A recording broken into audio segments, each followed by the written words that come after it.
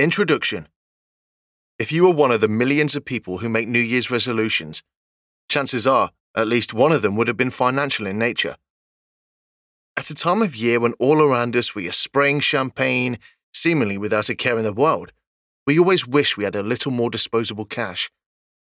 So, as you consider how your resolutions are going to make you a better person, and you imagine waking up without those constant money worries, you tell yourself, this year I'm going to earn enough so that this feeling of guilt goes away.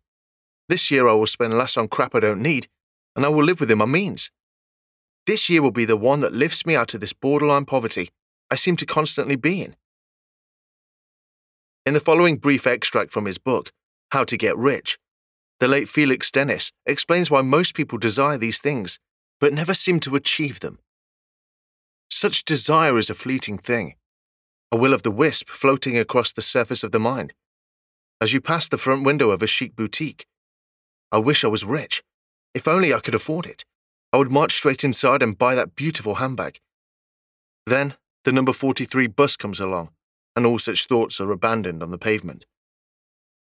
Dennis was a renowned poet, and added the following verse.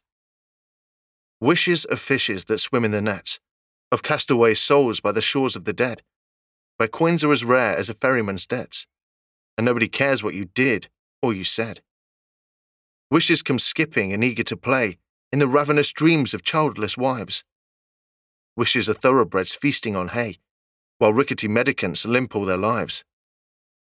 So, wishing for things is similar to your New Year's Eve resolutions, abandoned as soon as the realities of life hit your desk on the first day back.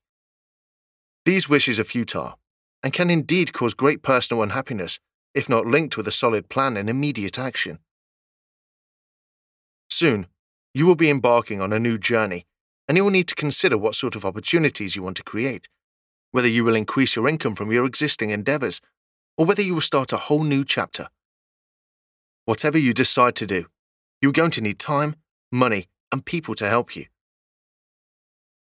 This short ebook intends to show you the way your wishes can materialize.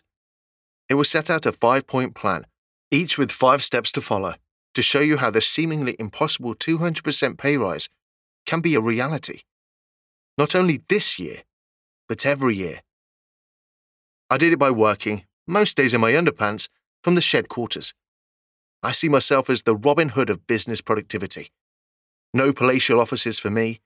The new world economy I'm part of is not driven by greed or E-class saloons. No, it is driven by the need to help others. However, one word of caution here. I'm not exactly the Dalai Lama of Milton Keynes. Not really abstemious.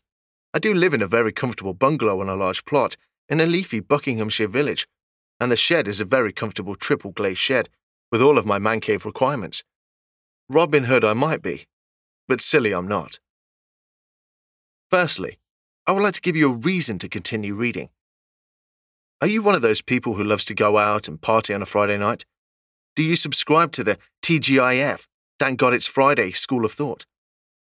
Do you pledge 5 days of every week to go into employment you don't enjoy? Do those 5 days of work pay for your 2 days off? Then you have already succumbed to one of the world's biggest cons. In no other setting on earth would you be silly enough to accept the 2 for 5 deal.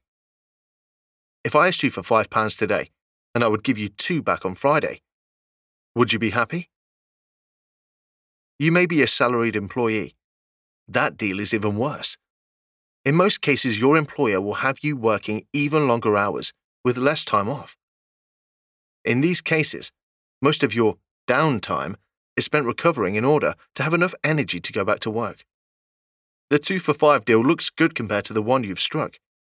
You, my friend, have indentured 40 years of your life in order to hopefully be able to retire. What they don't tell you is, your retirement will come at a time when you are too old to enjoy free time. Your pension pot will be worth far less than you think, and you will have no spending money to enjoy your free time with. You need this pay rise now, and you will need it next year if you are going to escape this rat race. Here is an excellent quote from the movie Con Air, spoken in the most enigmatic way by the famous Steve Buscemi. His character, Garland Green, is a supporting antagonist in Con Air,